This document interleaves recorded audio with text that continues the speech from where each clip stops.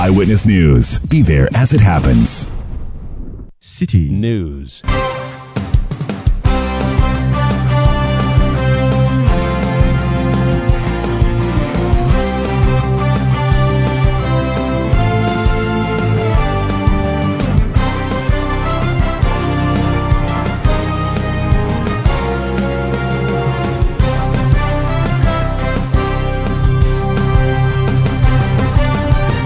It's 17:30 GMT. This is Eyewitness News on 97.3 City FM. I am Umaru Sanda Amadou.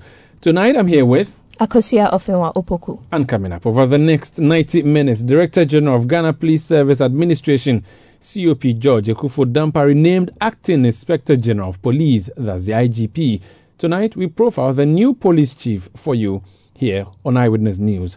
Also coming up, Finance Minister Ken Ofori-Atta defers answering questions on the cost of President Akufo-Addo's travels.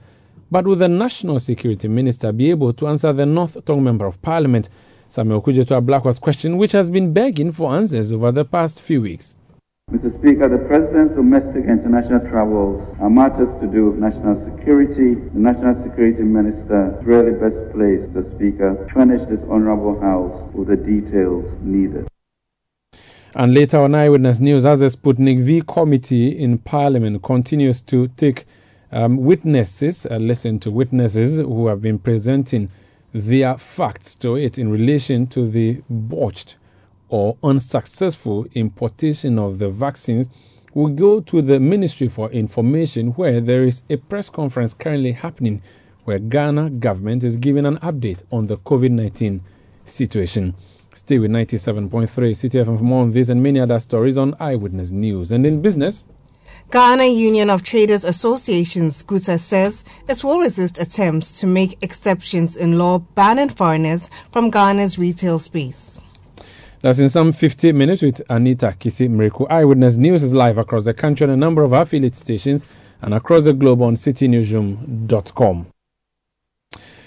Do join us with your views on WhatsApp 0549-986-996, 0549-986-996. Send us tweets as well, hashtag City Newsroom, tweet at Umaru Sanda or at City973, and the world gets to hear your views. Let's settle for details of our stories, and the breaking and indeed first story is that COP Ekufo Dampari has been named acting IGP. Let me read for you a communication from the presidency before we proceed with any discussion. President Akufo-Addo appoints COP George Ekufo Dampari as acting IGP and Deputy Director General Isaac Kofi Ejir as acting Director General of the Prisons Service.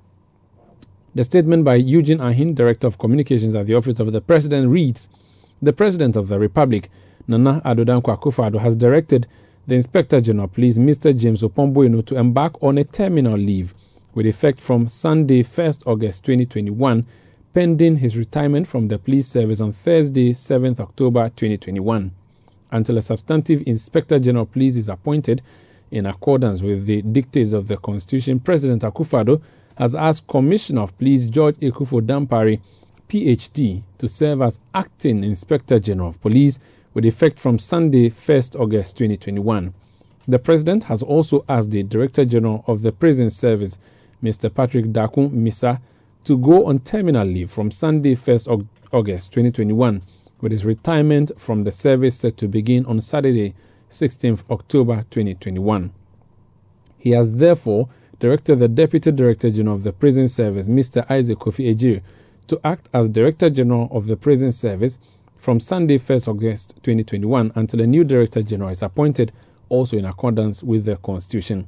President Akufo-Addo has conveyed in person his gratitude to both Mr. James Opon-Bueno and Mr. Patrick Dakun Misa for their dedicated and meritorious services to the nation and to the police and prison service, respectively, and wish them the very best in their future endeavors. Signed, Eugene Ahin, Director, Communications, Office of the President. Let's speak to Anas Seidu now. He's our correspondent, indeed in charge of security. He is on the security desk here at City FM and City TV. Anas, you're welcome to Eyewitness News. George Ekufo Dampari, COP, Acting Inspector General, please.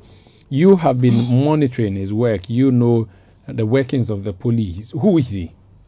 Thank you very much, Sanda. To start with, I'll say that apart from the current or the outgoing IGP James Opomboinu, Dr. COP George Akufo Dampare is the senior most police officer, and his role as the Director General of Police Administration tells it all, because that position is usually given to the senior most police officer in terms of practice. There are times it's given to people who are not the senior most, but because of his job, taking care of or superintending over some of the other departments within the headquarters. So you need somebody there who is actually at that senior most level to be able to execute that. So when you say senior here, you're referring to rank, not age. Not so he's age. not the oldest person in the service. Not at all. In the police service, seniority, I can be a COP, we can be at the same rank, but it depends on who gets that rank first. So assuming I get my COP rank in January 2021 and you get yours in maybe June 2021, I am your senior. Okay. With months. So when you say seniority or the most senior, that's what you're referring to. So they are all COPs, commissioners of police, and there are many of them at the headquarters, but he's a senior most. He is now made the acting Inspector General of Police. What else do we know about Dampare? Dr. Dampare joined the service in 91, and he joined as a recruit, a constable, and in his year, what we know was that he was the overall best recruit, and to add to that, he was the best marksman. He was given awards in those categories. 6 years later, he went back. Junior police officers will have to go back to college to get the opportunity to be senior police officers. And at that training, it is called the cadet officer course. Mm-hmm. He was adjudged the best cadet for that year, 1996, and that was course 32. I think the outgoing IGP in some months ago launched or inaugurated course 50. So it means after Dampare, there have been several others. That's about 18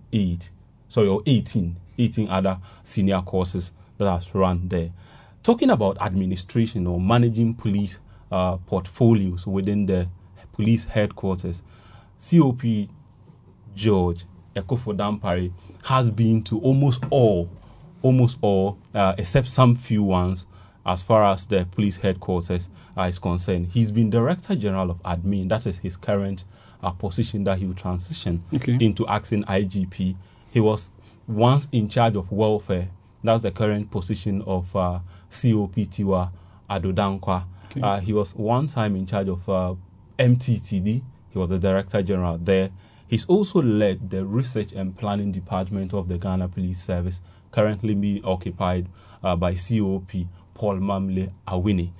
He led national operations some time ago, and I think that was the time a lot of robberies happened between 2017, 2018, and there were some steps taken. I remember there was a time he had to speak to media houses on what the police service was doing at the time to make sure that these robberies were kept. We had even daylight robberies. Some were apprehended, and police took some initiatives to ensure that these things were curtailed. He led the ICT department of the Ghana Police Service as well as finance. He was also one time the head of the National Patrols Department, which is also the visibility department of the Ghana Police Service.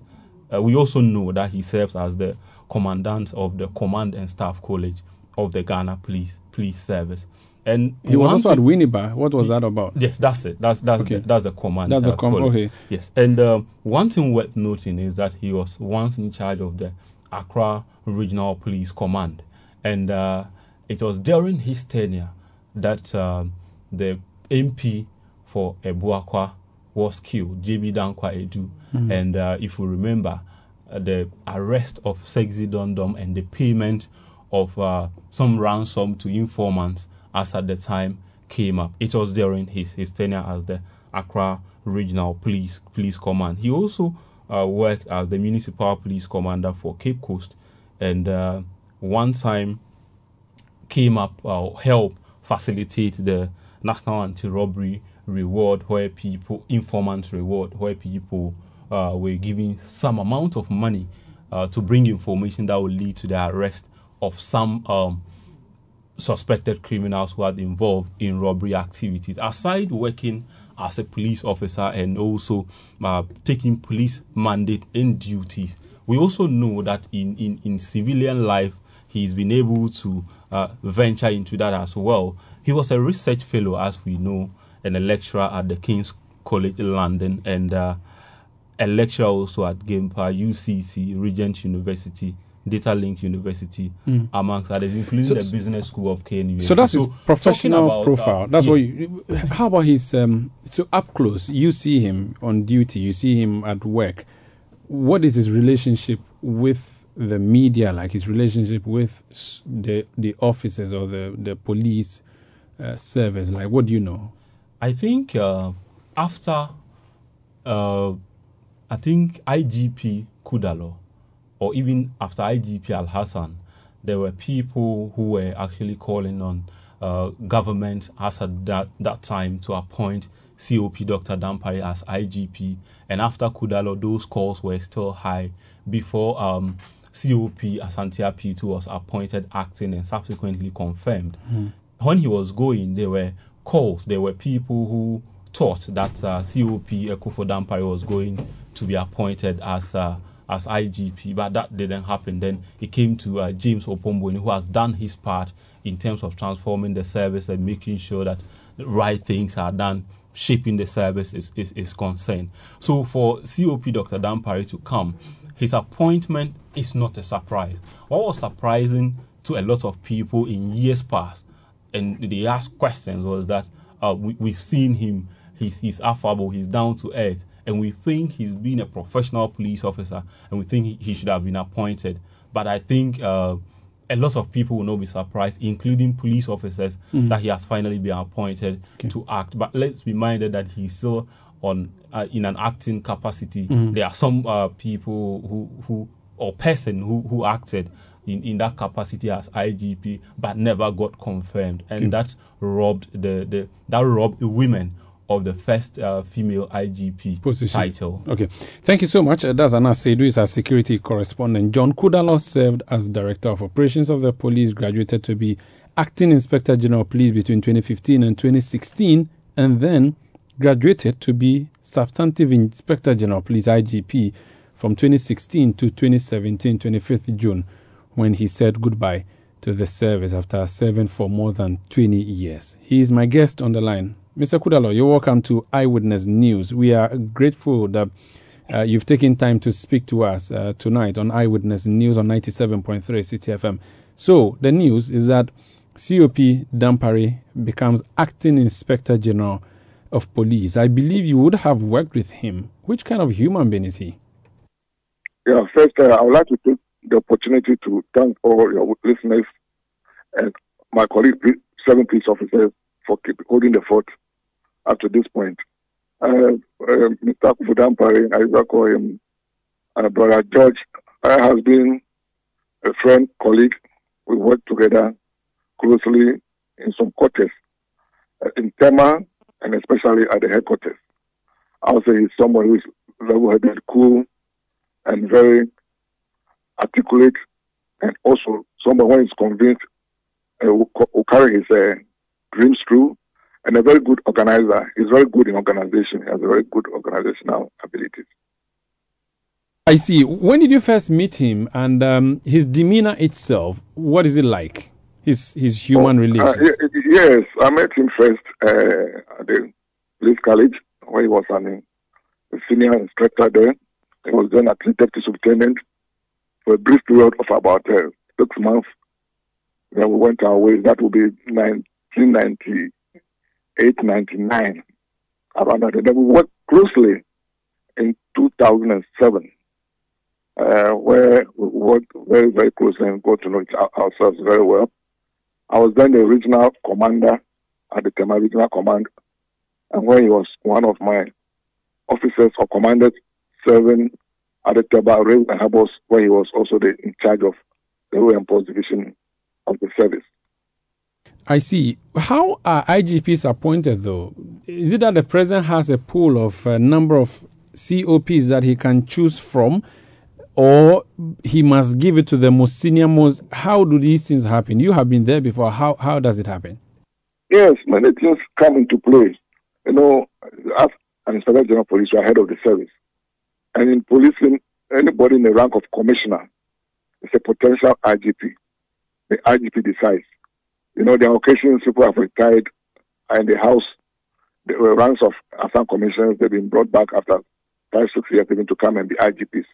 So there's a pool, but the appointing authority will look through and see one who we think will be very versatile, competent, and will be able to work with to achieve the aims and functions of the police service. These are some of the main cardinal points that come into play. And since he's been given that opportunity as the acting IGP, he merits those qualifications. Besides, he is the most senior commissioner. He's the most senior commissioner. And so I think he deserves it. The most senior commissioner. What are the biggest challenges of an IGP? IGP, you know, the functions of the police is very, very wide, very, very wide. And there's a saying that when it comes to constabulary duties, the policeman's lot is not a happy one. And that is the challenging aspect, is maintaining law and order, preventing crime, arresting perpetrators, and bringing them to book. That's the most challenging aspect of policing. If you're able to achieve that aspect, then you are gone. And you can remember of late the problems we're having with the police service because of this surge in crimes and other things. It makes the job very, very challenging because our ratio to is very proportionate. And we cannot be everywhere. And then the citizen has to also help because they share responsibility. In other areas, the citizenry really report everything to police. But you know, our nature here, people don't want to come forward and assist. And makes the work very, very difficult. That's the most challenging aspect, I would say, of policing. What advice would you give to him, considering again that he is just in acting position for now, or acting capacity for now? As I said, I'm doing very well. Chairman worked very close, and he has the abilities and capabilities. He must just take it easy. He has been involved in many police operational activities. For example, the formation of the visibility was very cardinal. Myself, I worked very closely there. Tema, when we kept armed robbers in Tema and make Tema a no-go area, it was very also, when I was at the headquarters, many of our operational counter-terrorism, he was involved as our master. He was always present at our meetings. So I asked him to continue his school. He's not be overwhelmed. I'm not somebody who takes decisions very coolly and he doesn't rush. And whenever he takes decisions, he's convinced, he carries it through. I wish that he controls that composure. He should use his head. He's a professional policeman, and he should not let anything overwhelm him. And I know that he will deliver. We, the Inspector General of Police, and retired Associate Inspector General of Police, will find time to meet him, and we shall give him all our support. I'm sure he will deliver. That's good to hear. But for critics of these appointments, they would say, why give him the job as acting when you can make him the Inspector General directly, especially since the one who is there now is just on contract? One, the question would be, since he's in acting position, and anyone who is in acting capacity would wish to be substantive, and if you want to be substantive, you have to impress your appointer or appointor. Now, how do you navigate that slippery slope? You have been there before. You were acting for 1 year before you were made IG for another year. How do you play the game so that you do not offend your appointer, considering that you have to impress him, but also do your job diligently and independently? Yeah, fortunately for him and some of us, his acting capacity is not going to play it indoors. It's going to play outdoors. The whole country, the whole citizen will see how he's going to perform. And I'm sure that nobody can relieve him of that position if he's performing well, because we shall all see, and we shall all recommend. And when it comes to the hilt, and we know he's doing well, I think we shall all support that he's confirmed. So he should not be afraid, should not be confused. I know him very well. I know his personality. And I know that he will deliver. I've worked with him very, very closely, and I know he will deliver. What should be key on the agenda for you yourself, having observed the security situation in the country? What should be the key thing that he will be working on, or immediate task as IG? His immediate task should be police presence in our streets and then everywhere. Because policing is, excuse me to say, it's not in the office. It's in the gutters and on the streets. You know, these visibility people, we don't see them much these days.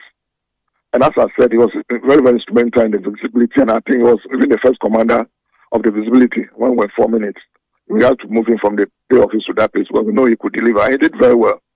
But you believe him in that now in the visibility, we don't see them, and they are very far in between. And I think you should take that aspect very, very seriously, because policing, as his patrols, is the heartbeat of policing. If they are around and it makes that place solid, I'm sure he'll deliver. So you must look at that aspect very, very, very seriously, because it's very key in controlling crime and also maintaining law and order. Very well. Thank you so much for speaking to us. But before you leave, what does a retired IGP do? Oh, there are a lot of things. First, become a citizen, so you play a role as a citizen and not as a spectator. And also, you do things like consultancy, doing security advice. You find yourself in your neighborhood. You help them to maintain security, personal security, and other things. So many things, very, very diverse. Do you do small politics on the side if need be? Politics is interested in everybody, so at least we are political beings, so at least you don't get so much involved, but keep your head, but at least you will be a politician. I hope you're not bored, though, sir. No. I've been more overwhelmed even by the jobs I do now than when I was in office. Now everyone know that we are free, so from left, right, and center, please have the confidence in you and that you can deliver. There are a lot of things we are doing, and we hope to do all our best to help Mother Ghana. Wish you all the best, and thank you for speaking to us, sir. It's a pleasure. Thank you. That's former and retired Inspector General of Police John Kudalow speaking to us there on the naming of COP George Akufo Dampare as acting Inspector General of Police. When we come back, we hear more from other persons who know Dr. Dampare up close and personal. Don't go away. Eyewitness News. Be there as it happens.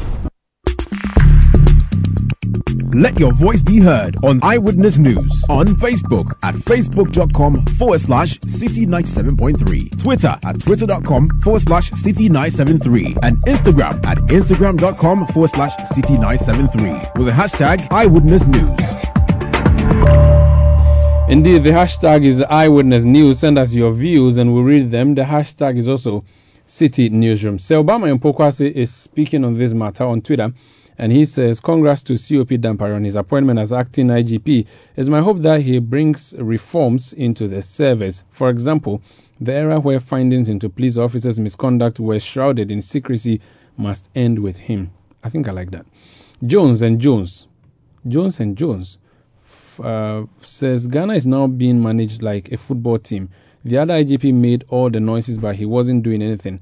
Now time for substitution to bring in another one who has all the positive credentials, as if he's coming to score the winning goal.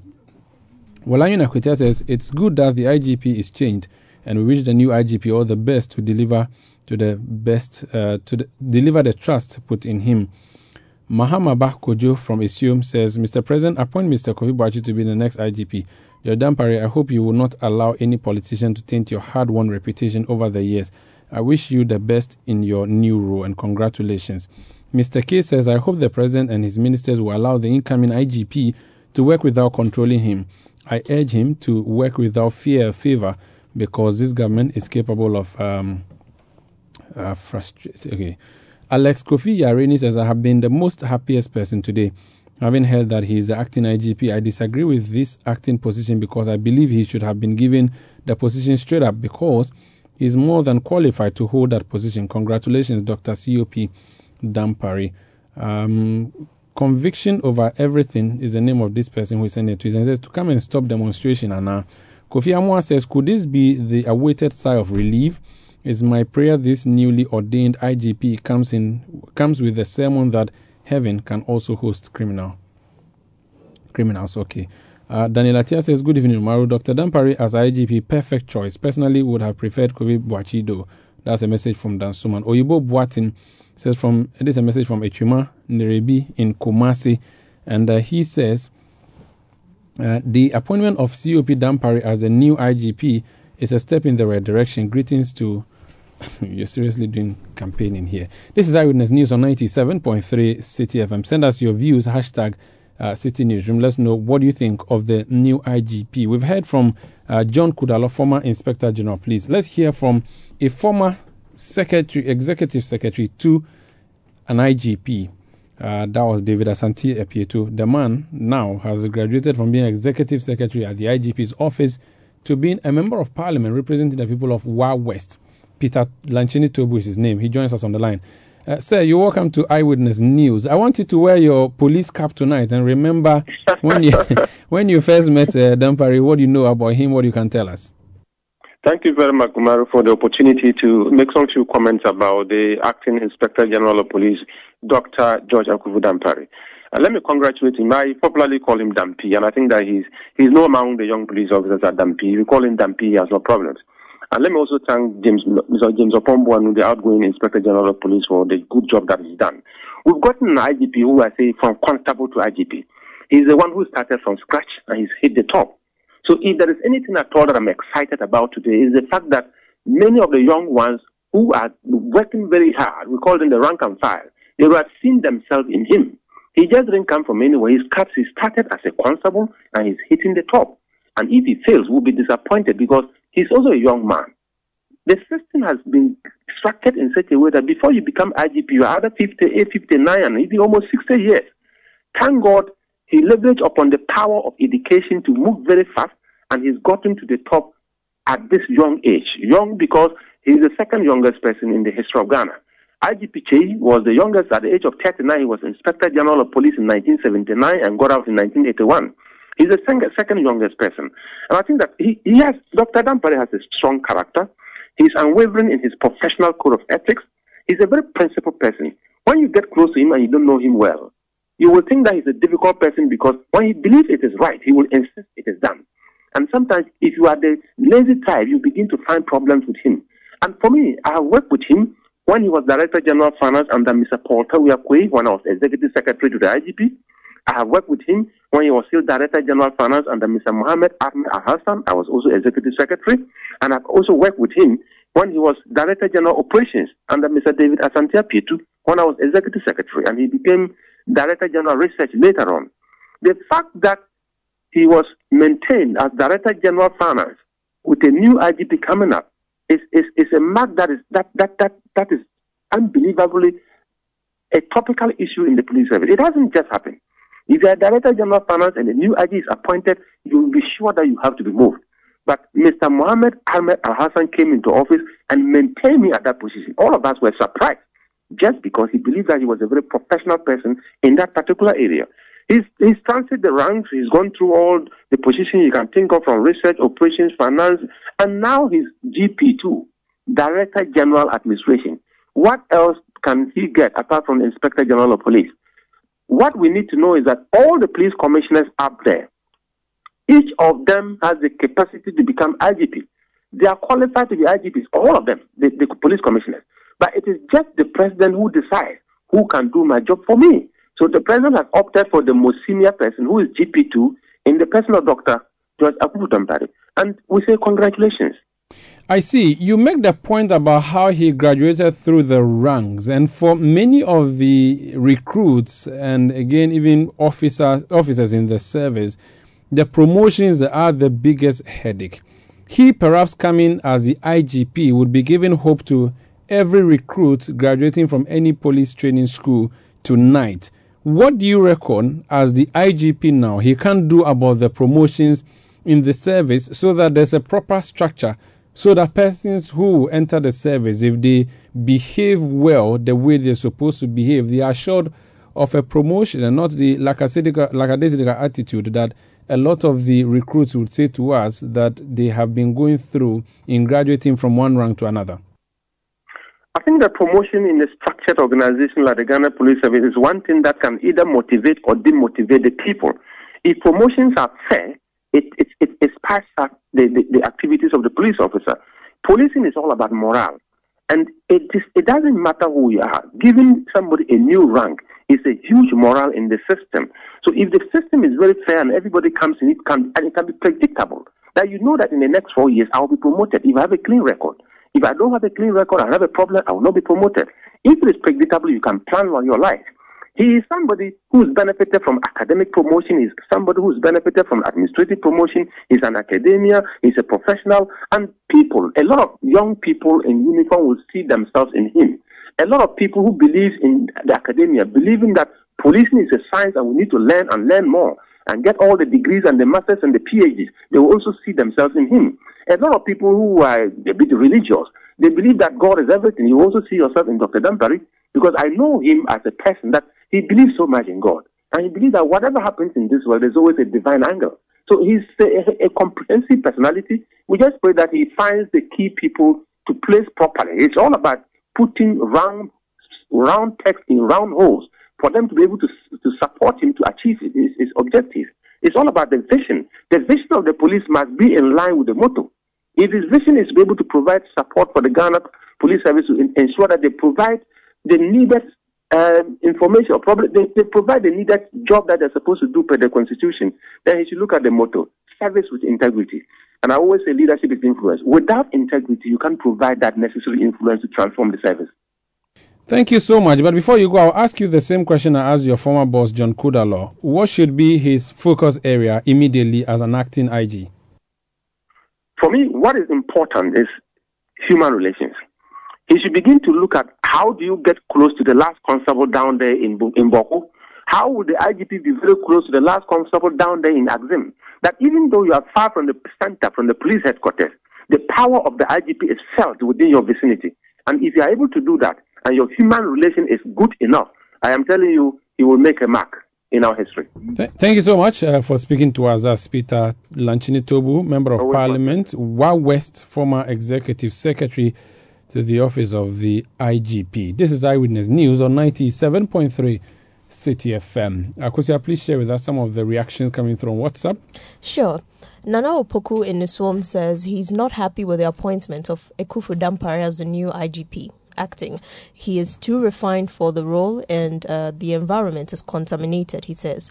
Wilson in the Volta region thinks the appointment of the new IGP is a step in the right direction. He's only hoping and praying that he is independent and it doesn't become a tool for any political party. This one says it is good to have a new IGP considering the surge in crime in the country these days. We hope he would do a good job so we feel safe in the country. Another one says Okudzeto Ablakwa should forget about the travel expenses. He won't get any answers. You can also send your message, and indeed that's the next one we are going to, the one on Samuel Okudzeto Ablakwa. He put a question in Parliament wanting the Minister for Finance to come give the cost of the president's recent travels and also even the state of the presidential jet. That was a big issue. The Minister of Finance finally made it to the chamber today and said, let this car pass over my head. Akosia, tell us a story. The Minister for Finance, Ken Ofori-Atta, says the Minister for National Security is best placed to provide Parliament with details of the cost of the President's recent trip to France, Belgium and South Africa. We'll be hearing more from the Minister when he appeared before Parliament. That will be after this break. Don't go away. Eyewitness News. Be there as it happens. You're welcome back from that break. Now, the Minister for Finance, Ken Ofori-Atta, says the Minister for National Security is best placed to provide Parliament details on the cost of the President's recent trip to France, Belgium and South Africa. According to the Minister, the President's domestic and international travels are matters to do with national security. Answering questions on the floor of Parliament from North Tong MP Samuel Okudzeto Ablakwa, the Finance Minister indicated that he did not make any specific releases to the Chief of Staff for the trips to France, Belgium and South Africa. Mr. Speaker, in line with the 2021 budget implementation instructions,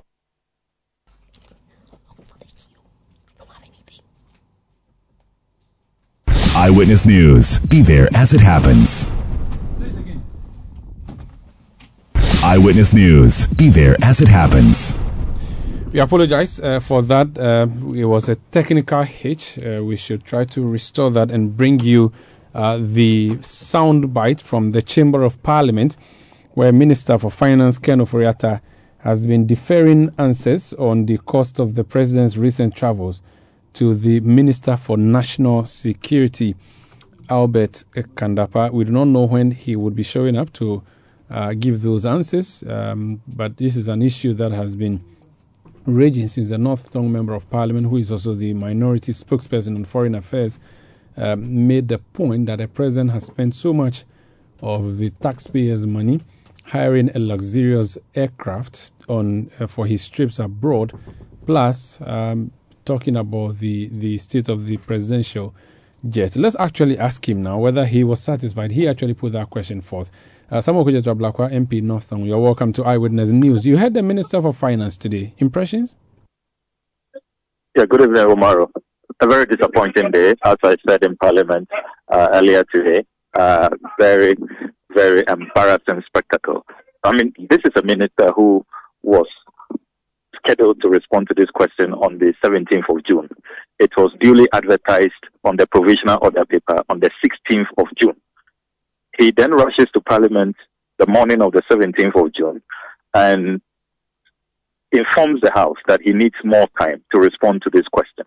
He has subsequently requested for more time on a couple of occasions. You do know, Umaru, how it has been such a struggle to get him to come respond. I had to even write a memo to the business committee to remind them to not to be complicit in the evasiveness of the finance minister and the contemptuous treatment that he was meting out to the Honorable House. Then eventually he decides to come out of hiding and come respond to the question today, only to tell us that we should now be looking in the direction of the national security minister and that he doesn't know the cost and that these are national security matters. At what point? I mean, this is a question that had been admitted since the 1st of June. At what point did the Minister for Finance realize that he didn't have the answers when he kept requesting for more time? You don't treat Parliament this way. I mean, this is not how we protect the public purse. This is not how we promote good governance. We promote transparency. We promote accountability. This is not how we go about it. I mean, imagine if we were in power and had conducted ourselves this way. What President Akufo-Addo will say, what MPP functionaries will say. This is totally wrong. It's contemptuous of Parliament. It's an insult to the people of this country. Look, this is a public interest matter, a matter of enormous public interest. And financial accountability. Look, every Parliament, financial accountability is at the pinnacle of our oversight mandate. We are carrying out this mandate, this constitutional requirement, and you treat us this way with utter contempt, total disregard. Was his proposal accepted by the Speaker? I mean, well, the Speaker was left with no choice. The Speaker allowed supplementary questions, and the supplementary questions were revealing because I pointed out to the Finance Minister that the GIFME system, if you look at the Public Financial Management Act, only the Finance Minister in this country has access to the GIFME system. And the GIFME system is simply the system that allows financial controls to be established. So the Finance Minister can stop transactions. The Finance Minister can assess all transactions to know whether MMDAs, the various cost centers, are as it were, living within the approved budget by Parliament. So the Finance Minister has the answers. The Finance Minister, through the GIFME system, could have provided this answer very simply the very day he received this communication on this question from the Clerk of Parliament when the Speaker admitted my question under Order 66. So now the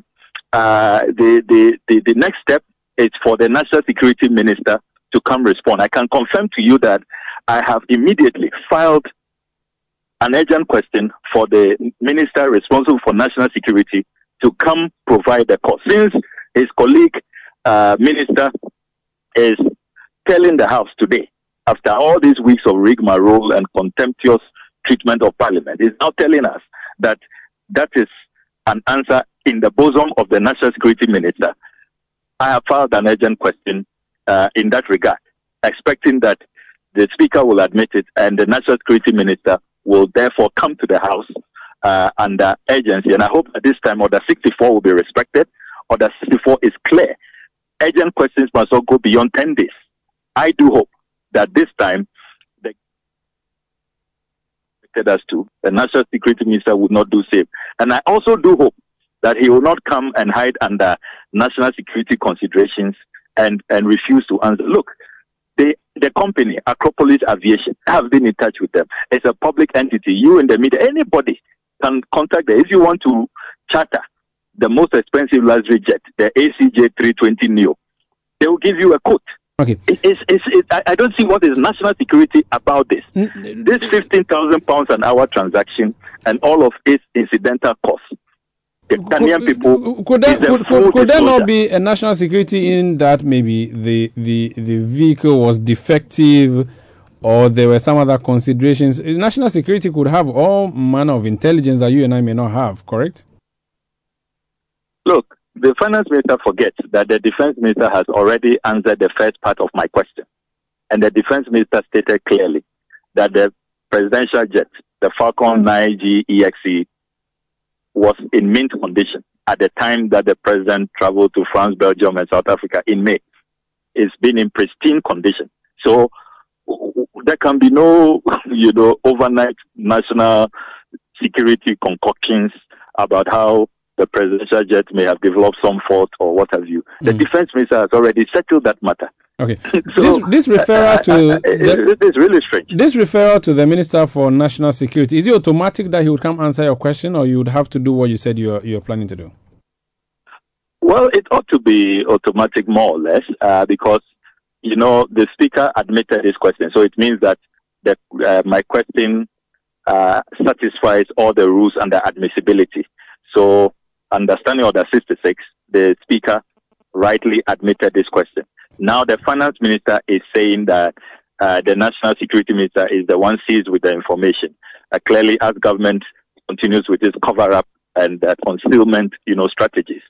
So, it's pretty much automatic.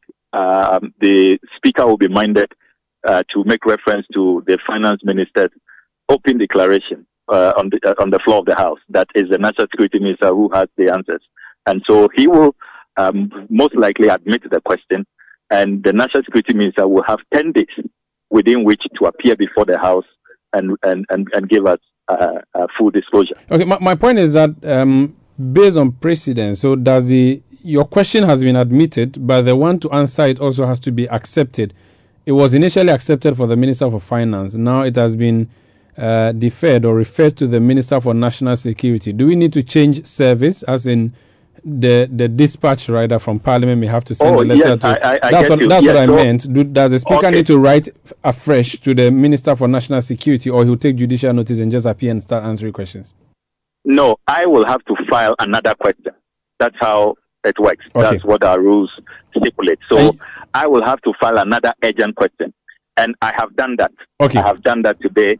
I have delivered it to the clerk at table. And they will then forward it to the Speaker for admissibility under Order 66. Very well. And under Order 64, the National Security Minister has 10 days within which to appear before the House and answer. Okay. Thank you so much for speaking to us. That's Samuel Kujeto Ablakwa, NDC MP North Tongu. This is Eyewitness News on 97.3 City FM. Let's listen now to the Minister for Finance, the statement he made on the floor. Apologies, we could not bring that to you earlier. Let's listen now.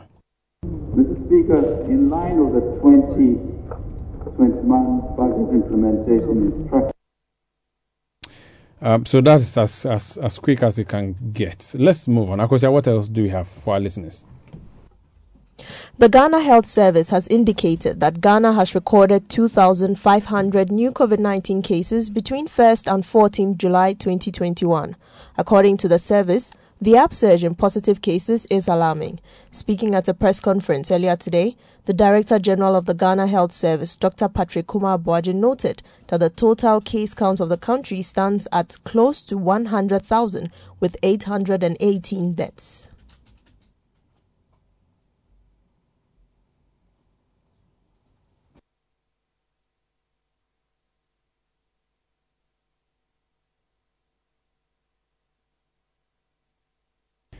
This is Eyewitness News on 97.3 City FM. Apologies, we are having a technical challenge in our studio, making it difficult to bring you the sound bites that accompany our stories, and that compels me to take you to citynewsroom.com, our website, where we have lots of stories for you. And that particular story about COVID, you would find them. There are other stories that you can find.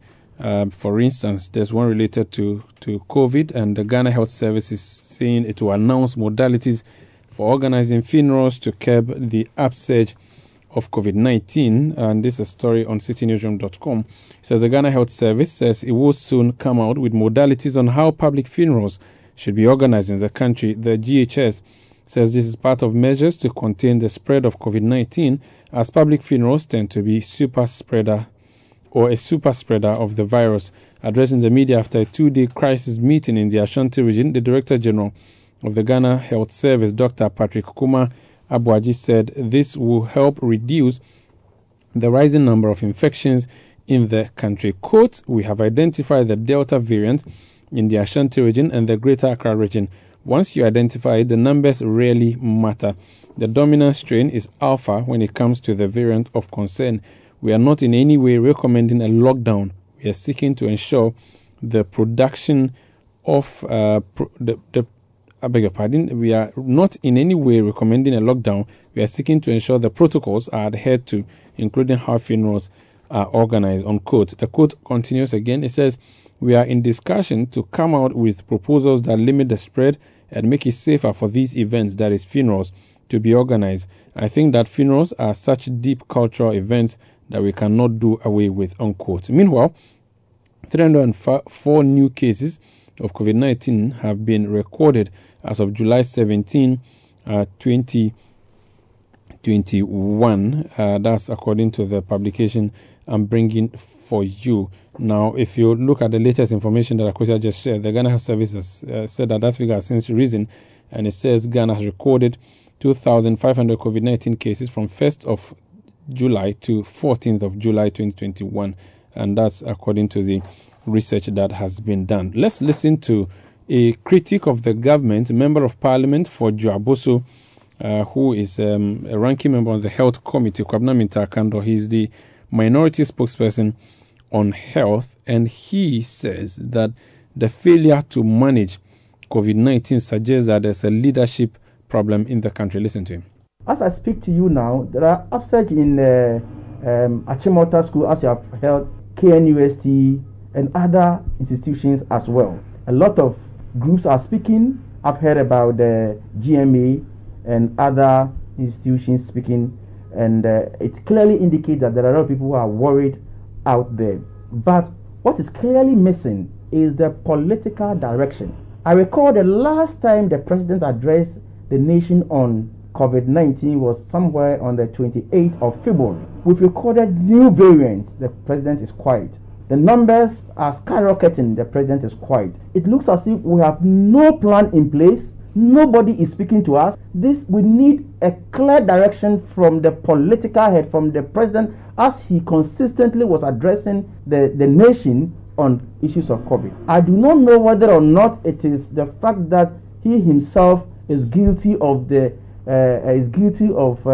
COVID protocols, and so that is what has probably occasioned his huge silence on developments so far. And so I think that the president must come clear. We must be testing. We should be doing contact tracing. We should also try as much as possible to release funds to the various health facilities so that they can get money to buy the reagents, the oxygen. That's Kwabena Mintah Kando. He's member of parliament and ranking member on the health committee of parliament. Talking about COVID-19, we've been looking for vaccines unsuccessfully. Now that has forced us to create a committee in parliament to investigate what happened with the Russian vaccines that we had ordered, which never arrived, and we are told by government we never made payments. There's a committee sitting in parliament, and on day 2, let's see what's been happening. Akosia. Officials of the Ministry of Health have justified the mode of procurement for the Sputnik V vaccines through an intermediary. They argue that the procurement laws of the country allow under certain circumstances, the use of single-source procurement before ratification by the Public Procurement Authority. The public hearing of the bipartisan committee probing the procurement of Sputnik V vaccines today largely focused on the question of the procurement method used. Here is an interaction between members of the committee and Acting Director of Procurement at the Ministry of Health, Romeo Kofi Tete.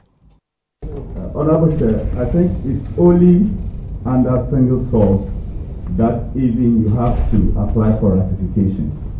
Because if you open tender and you have other submissions and you award your contract, that is the procedure. But because under the circumstances, you could not apply to PPA to give you the approval to do single source, and you went on to do single source, then now you have to apply to them that based on ABCD, I went ahead to engage this firm to undertake this assignment for me. So I am applying for you to ratify that process for me using single source. Then they will come in to investigate whether what you have presented to them it is right or wrong, and then they take it to the board. And then if their investigation gives you the justification that you should use single source or you should do that, then they grant you the approval. If the investigation comes out that it is not right, then they take decision otherwise. So, Mr. Honorable Chair, it is right to use single source procedure and ratify. Thank you. Now, your lawyer is the director of legal is by you, but since you are the chief advisor on procurement, with all these explanations, it is your case that they are in the law. Answer. It's your case that is in the law. Yes, sir. The explanations you've given. Yes, it sir. is your case that they are in the law. Yes, Honorable Chair. Immediately, are you able to tell us which provision allows for that? If you have the law by you, if you don't, it's fine. Mr. Honorable Chair, it's under the provision 89. That's 89. 89. Yes. Okay, that's fine. That talks about the investigation. Okay. Yes. No, it's not. Wait. The 89 talks about the investigation. Okay. Yes, Honorable Chair. Do you have the law? It allows you to do emergency Anyway, colleagues, let's not belabor the law. It's for order. He's saying that order. He's saying that the 89 allows for that investigation. Whatever it is for us as a committee. You will explain that you have the basis to do it. It is for us to determine the legal position when we are doing our report. Let's play. I disagree with this position. That was an interaction between members of the committee and the Acting Director of Procurement at the Ministry of Health, Romeo Kofi Tete.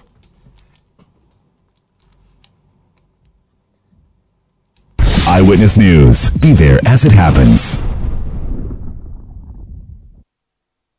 Get the details. Every significant financial transaction, every market movement, and all the policies that affect your business. City Business News. Be informed. It's now time for City Business News on Eyewitness News. It's brought to you by Vodafone and powered by citybusinessnews.com. My name is Anita Kisimueku. Let's settle for the details. The Ghana Union of Traders Associations, GUTA, says it will fiercely resist any efforts by the government to amend the GIPC laws which restrict foreign traders in Ghana's retail space. This is not the first time the union has called for the GIPC laws to be enforced to the letter. However, the recent call comes after the Speaker of Parliament, Alban Bagbin, announced a review of the GIPC Acts 2013, Act 865, which will exempt the capital requirement of $1 million needed for Nigerian retail traders to operate in Ghana. According to President of GUTA, Dr. Joseph Obeng, this proposal puts Ghanaians at a disadvantage on the benefits of the African Continental Free Trade Area. Practically, it is impossible to enjoy any advantage under the Continental Free Trade Area if members engage in trading in goods that are not produced in their respective member countries. Ladies and gentlemen of the press, these rules of origin set the tone for this press conference. In view of the above facts, we find it difficult to understand any leader in the sub-regional bloc who cannot draw the line between what is permissible in the trading under our respective sovereign laws and the provisions in the international protocols and treaties that we have signed or ratified as member states. We members of the Ghanaian trading community have never and will never prevent any African in our midst from trading freely in goods and services that are produced in member states, but will fiercely resist any abuse of the rules of origin by member states. You heard the president of GUTA, Dr. Joseph Obeng. Now, despite Ghana's gradual recovery from the COVID-19 shocks, the economy is still facing some significant uncertainty, including new pandemic waves and risks associated with large financing needs and increasing public debt. This is according to the concluding statement of the International Monetary Fund's Executive Board following the end of Article 4 consultation with Ghana. According to the IMF, its assessment is based on the new COVID-19 wave, rising debt stock, and large financing needs of governments. The following news desk reports has more.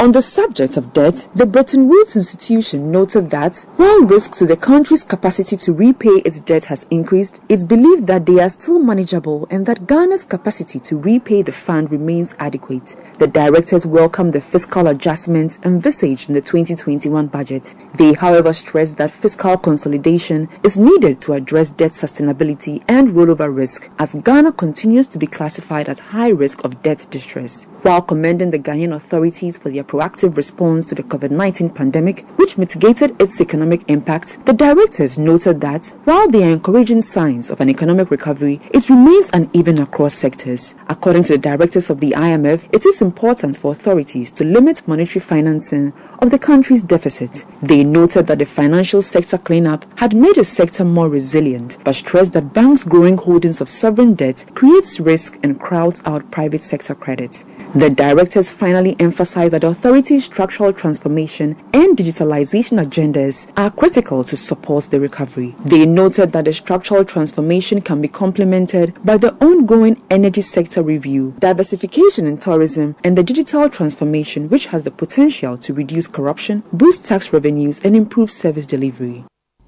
That was a news desk report by Netele Nete.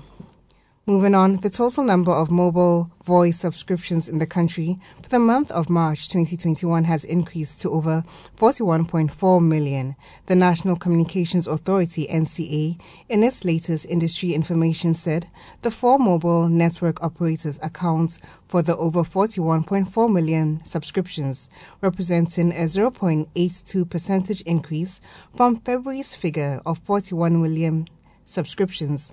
This figure represents over 133% penetration over Ghana's population of 31.1 million. Of the total, about 23 million are also mobile data subscriptions, representing a mobile data penetration rate of 73.73% for the period. MTN Ghana, the country's largest mobile operator, recorded subscriptions of over 23.3 million, representing a percentage increase of 0.68% from February's 2021's figure of 23.2 million, followed by Vodafone in a distant second with a little over 8.9 million subscriptions. Finally, before we go, the average price of goods and services received by domestic producers in the country for their production activities in the month of June 2021 went up by 10.1% when compared with the prices received by the producers in April of last year. That's according to the Ghana Statistical Service.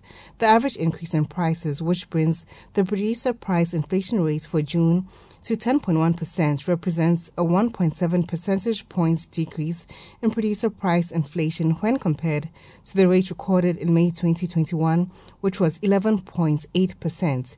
Here is the government statistician, Professor Samuel Kobna-Enim, with more highlights.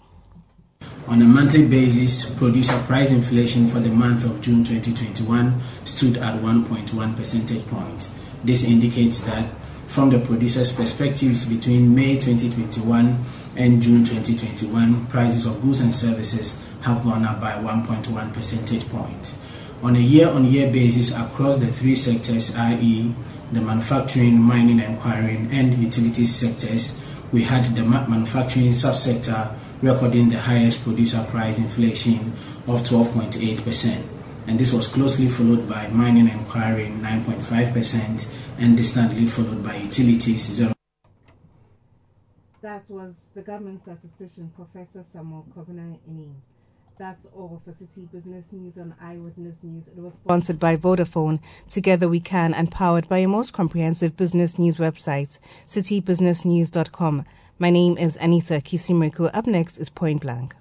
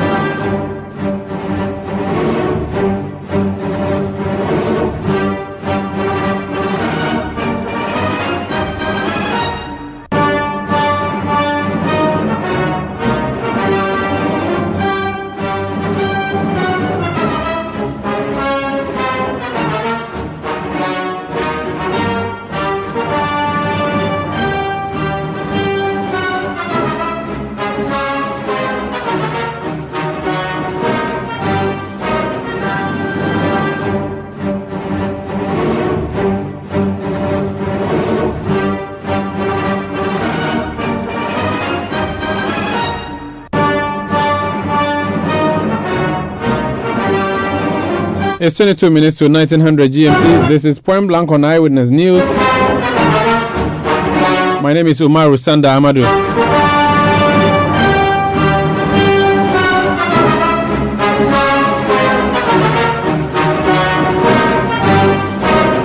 Tonight on Point Blank,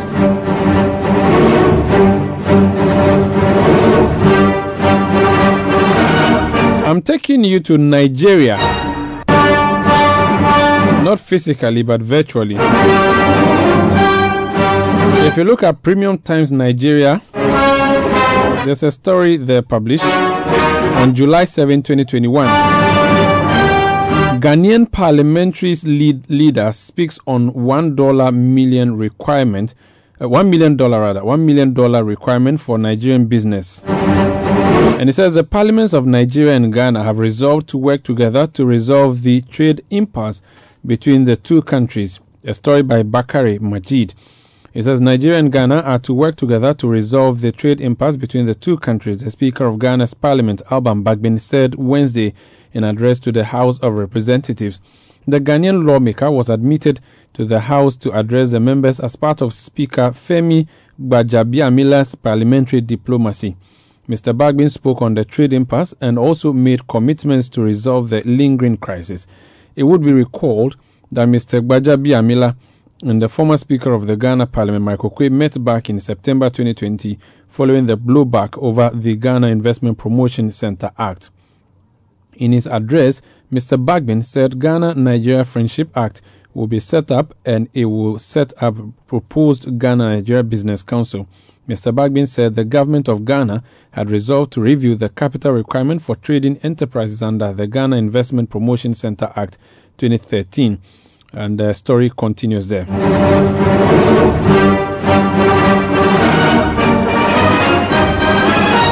Now, this story did not go down well with the Ghana Union of Traders Association.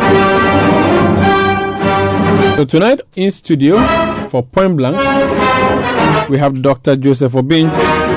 He is president of the Ghana Union of Traders Association, GUTA. Doc, you're welcome to Point Blank. Thank you so much, sir. What difficulty do you have with this statement made by our speaker in Faroe, Nigeria? And that's, we have our sovereign law. The law is not in contravention with the ECOWAS protocol, neither is it in contravention with the Continental Free Trade Area. As a matter of fact, they go a long way to enhance even these protocols.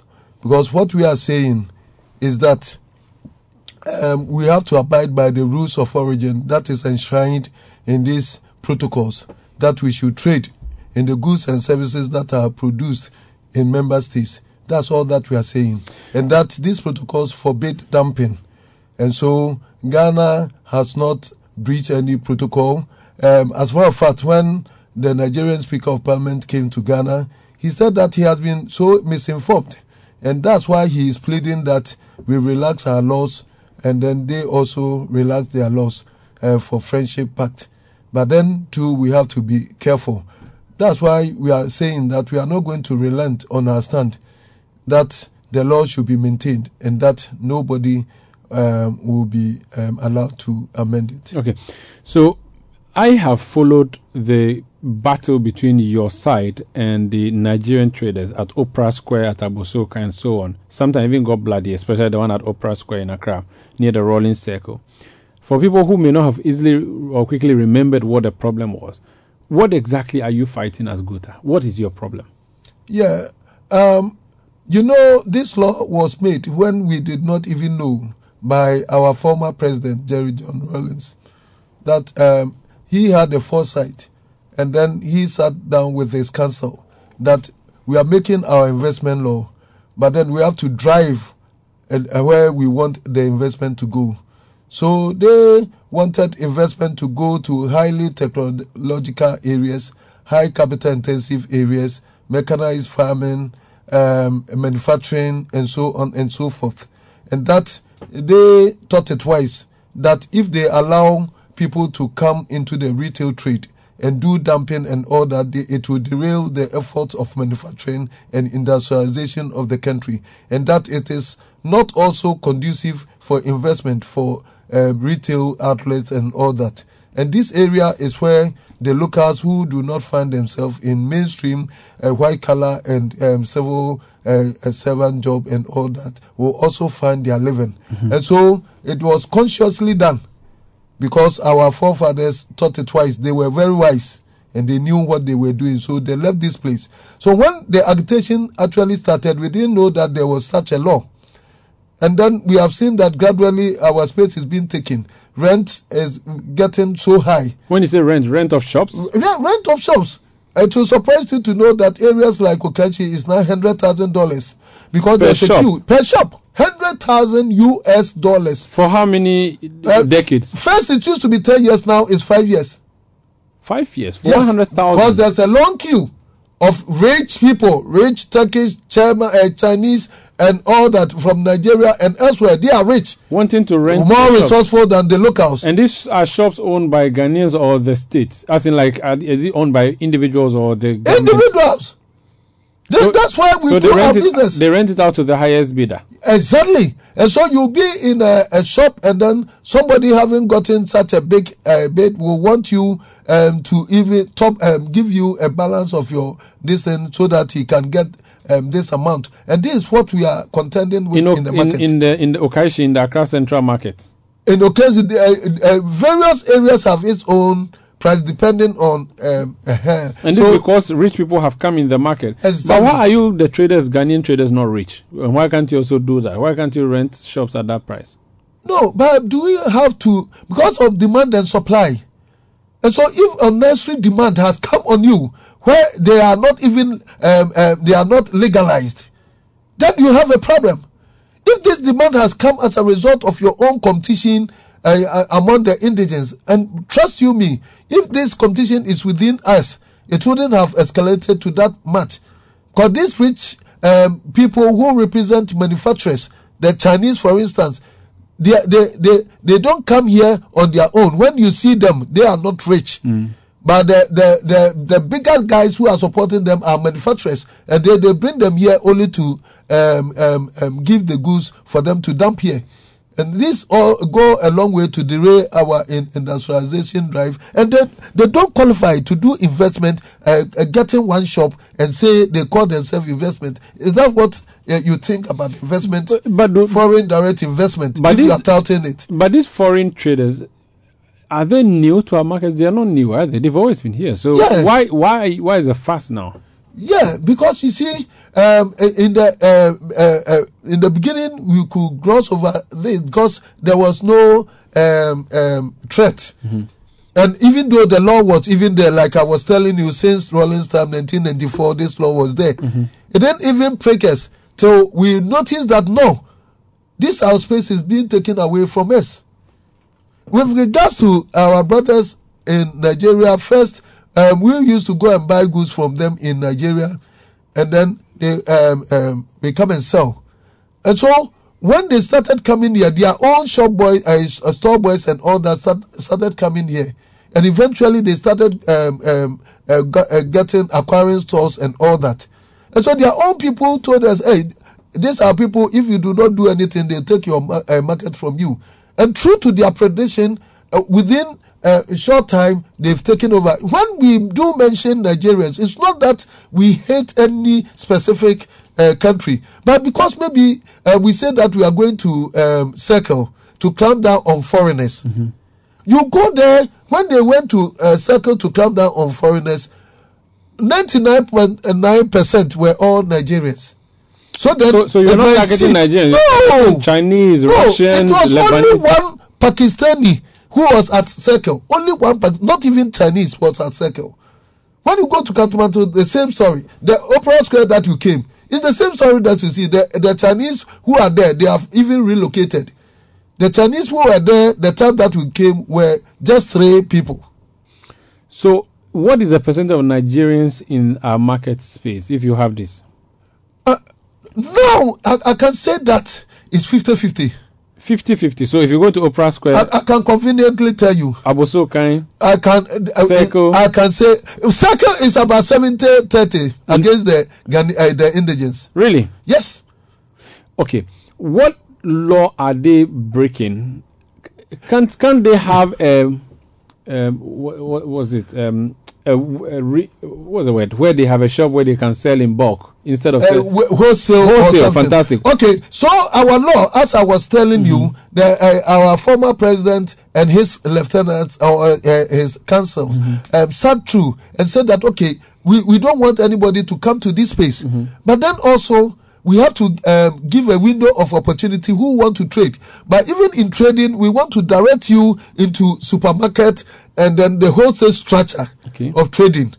So you can run a supermarket, you can have a shop where your job is only to do wholesale, not to retail. And employ 20 skilled labor. For the wholesale. It used to be 10. It used to be $300,000 investment when President Rawlings started this law. And then when during Atamel's, His Excellency, former President Atamel's time, under Anatete's time, he did consultation with the traders because he had visited the market and saw things for himself and said, no, you people are in trouble. And so we have to enhance this law. And so in 2013, this law, under His Excellency President if it's 2013, it will be Mahama. Mahama, yeah, because Anatete was there. Okay, Let me use Anatete. And so this law was enhanced. And then we raised it from 1 million to... From 300,000 to 1 million? From 300,000 to $1 million. So $1 million. And then you employ 20 skilled labor. Okay. So by the nature of the investment that the investment law is requiring, then they are driving you to a certain area, that's supermarket and then the wholesale. And then there is ECOWAS protocol, because Ghana has signed into the ECOWAS protocol and we have signed into the Continental Free Trade. And you have to also honor those things, those protocols. And in those protocols, it says that we should trade among ourselves freely without any hindrances. I'll come and ask you about the protocol, but let's remain on the requirement. Yeah. If I went to a market tomorrow and I see a Togolese having a shop, that man should have brought goods worth $1 million, correct? Or the investment should be $1 million.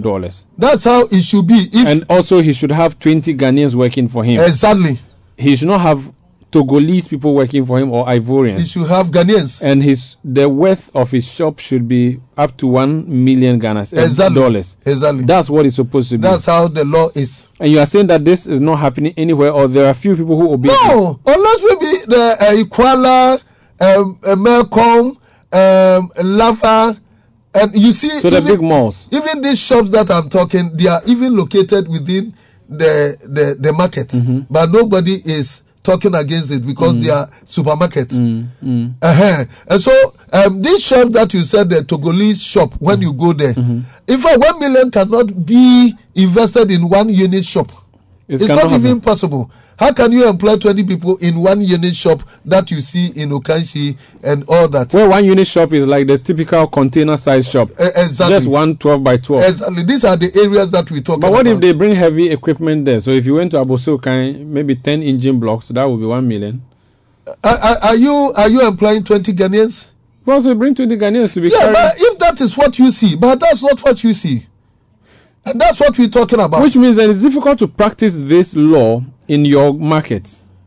No, the market is not allowed.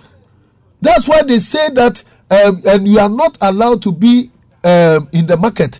And that when you apply for the GIPC law, they also give you location. And so they do not even conform and comply.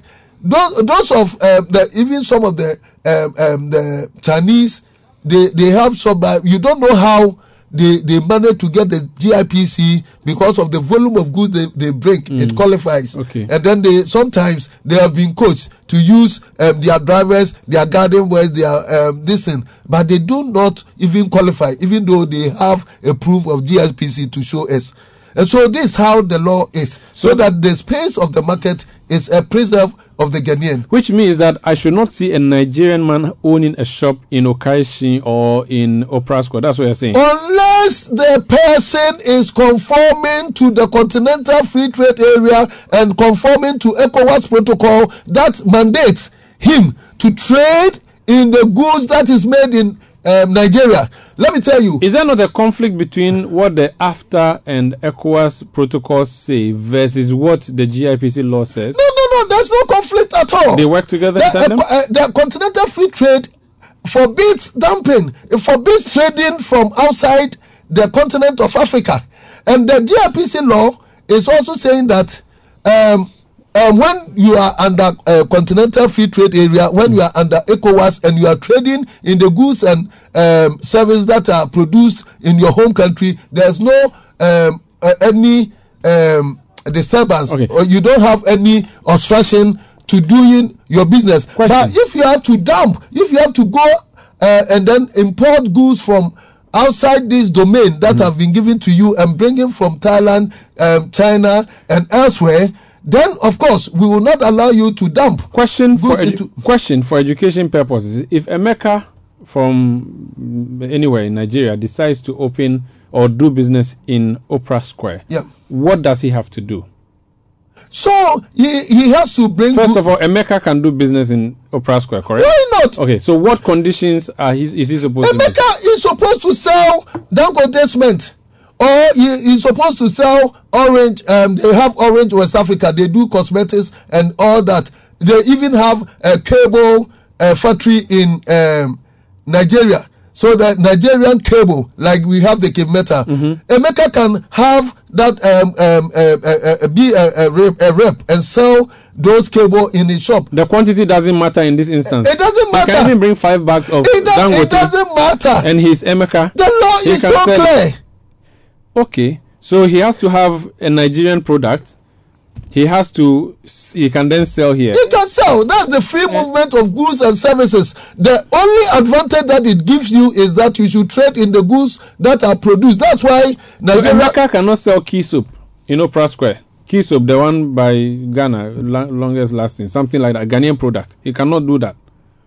Well, that law, if the law, because of the protocols, if the protocol is saying that it should be made in Africa, then if this trading, because probably he has come to buy the key soap made in Ghana, he sells it in Nigeria, and sometimes he sells some in Ghana. And after he can do business here. Yes.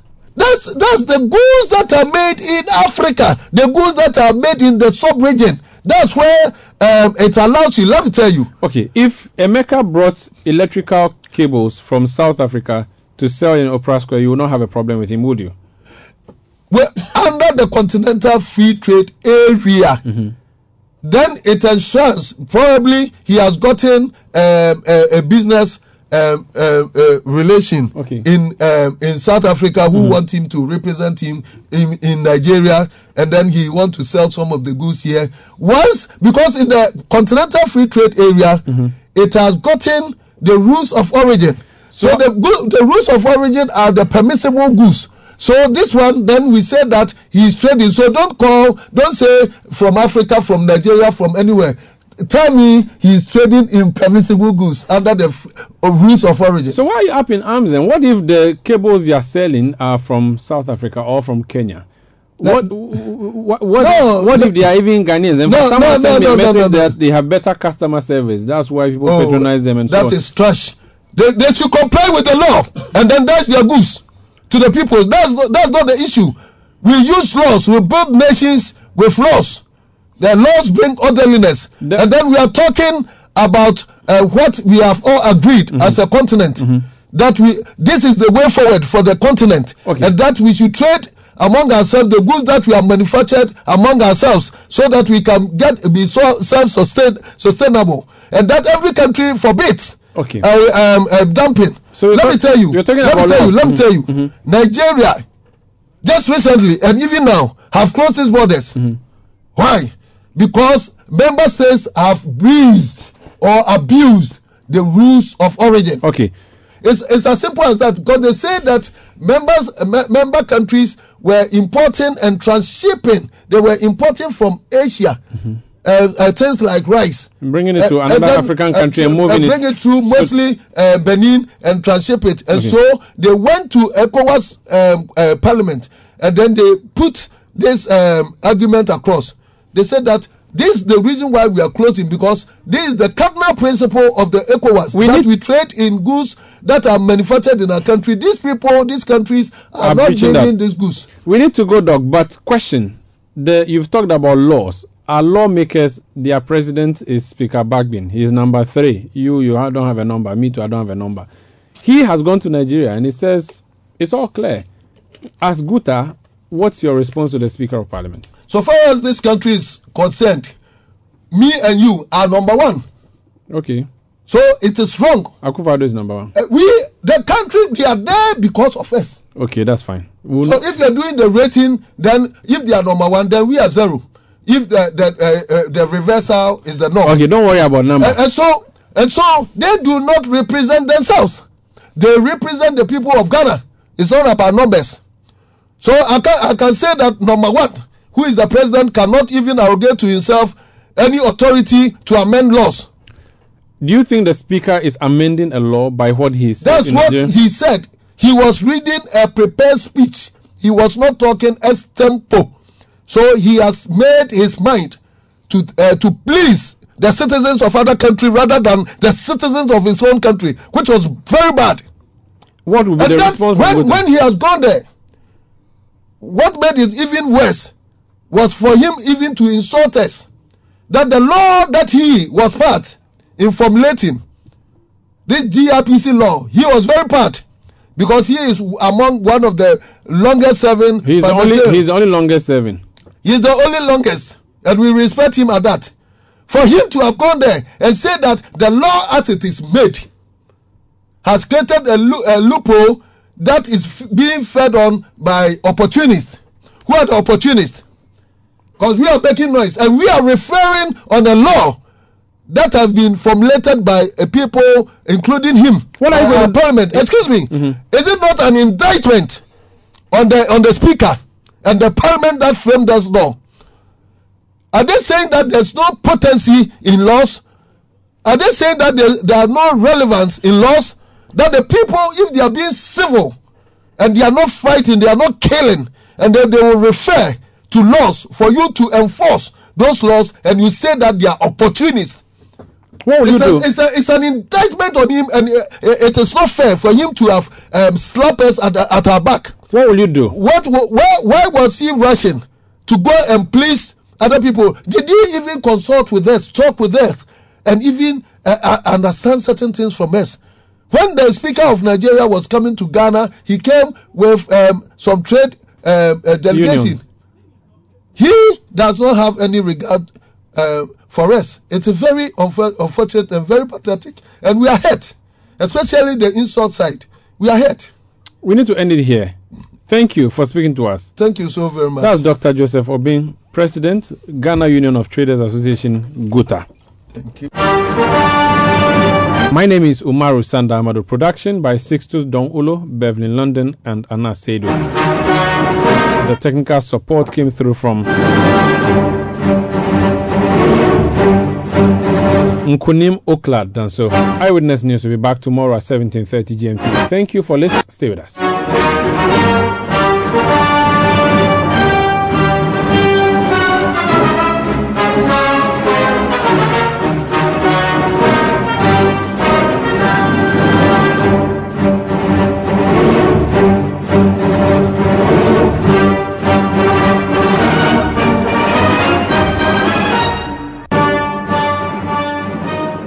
City News. We speak first. Reach our hotline on 0302 976 732 and get interactive on Facebook, City 97.3 FM, and Twitter at City 973.